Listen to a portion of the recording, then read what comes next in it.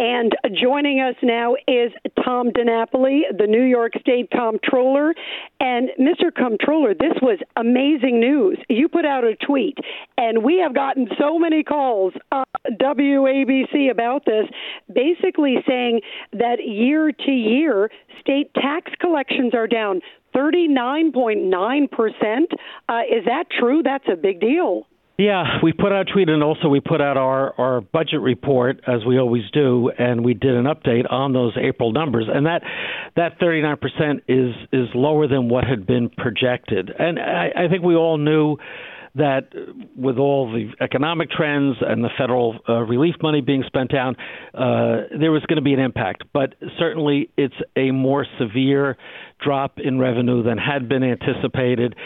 Keep in mind, after the state budget's completed, there's an update to the financial plan. We haven't seen that yet. But based on the most recent projections, to be down 39%, and again, it's the first month, it's 1 month. Will it be a trend? Too soon to tell, but certainly it's not good news to start off the new fiscal year with those kind of numbers. Mr. DiNapoli, I mean, I am concerned, and I guess you put out the tweet because it should go on record that you're concerned. Yep. And I'll tell you what I notice. The restaurants are very, very busy. The streets are very, very busy. Tuesdays, Wednesdays, Thursdays. But yeah. Fridays and Mondays and the weekends, you could throw bowling balls up and down 3rd Avenue, 5th Avenue, 2nd Avenue, Park Avenue. And those people are not here to take Ubers, take taxi cabs, go to restaurants, and that's all sales tax. Well, I absolutely. And I think part of what we're seeing also is, although inflation is moderating, it's still very high, and people are concerned about that. Interest rates, obviously that's still a big issue and a big concern. Looking at the sales tax collections, which had been consistently higher, they still are, but we're seeing the increase year over year starting to slow, not just in New York City, but across the state. I think it speaks to the fact that people are very concerned, rightfully so, about where this whole economy is headed. They still hear, a lot of projections about a recession. When will it be? How deep will it be? There's just a lot of uncertainty out there. Obviously, the real estate market has had significant challenges too. A lot of taxes are generated when there's real estate activity. So when there's not real estate activity, that has an impact. So we're in for a time, as we've tried to flash that bright yellow light, for a number of months now. Caution is very important, and certainly now that we're seeing the numbers go not in the direction we'd like them to be in, it's very important we monitor carefully these revenues because, the state budget has a lot of important spending commitments. We have to have the money to pay for it. The same is true with the city's budget. A lot of issues there. Obviously, a lot of discussion about the costs related to the migrant issue, unanticipated costs that hadn't been budgeted for. The state came up with some more money for the city, but there's a big question about what the federal partnership will be there. So both for New York City and for New York State, it's very concerning when we start to see a slowdown in the revenues below what had been projected. And Comptroller Tom DiNapoli, you brought up the migrant issue. I was seeing a headline the other day, $8 million a day just for New York City alone.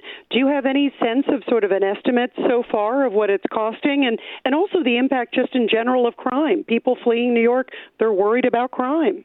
Yeah. No, I mean, there are certainly a lot of issues. I mean, I have no reason to doubt that number that you said, but the issue then becomes what has the city been able to budget for in this regard, and what kind of support will be coming for the state. The state budget has about $1 billion over the next 2 fiscal years of the city, but it's very clear from what everybody's saying that more help is going to be needed from the federal government. There was a request to FEMA, I think, for about $350 million, and I think thus far the Adams administration learned it's only going to be receiving about, at least for now, $30 million of that request. So there are going to be some big budget gaps there, and has to be addressed. This could impact on spending for all the other programs that people care about. So the cost could reach as high as, well over $2 billion at the rate that we're going. And it's very clear the city's going to need more support to pay for that.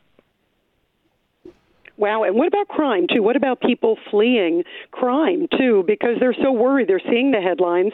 That's also driving people, as John talked out, they're not spending as much time in the city.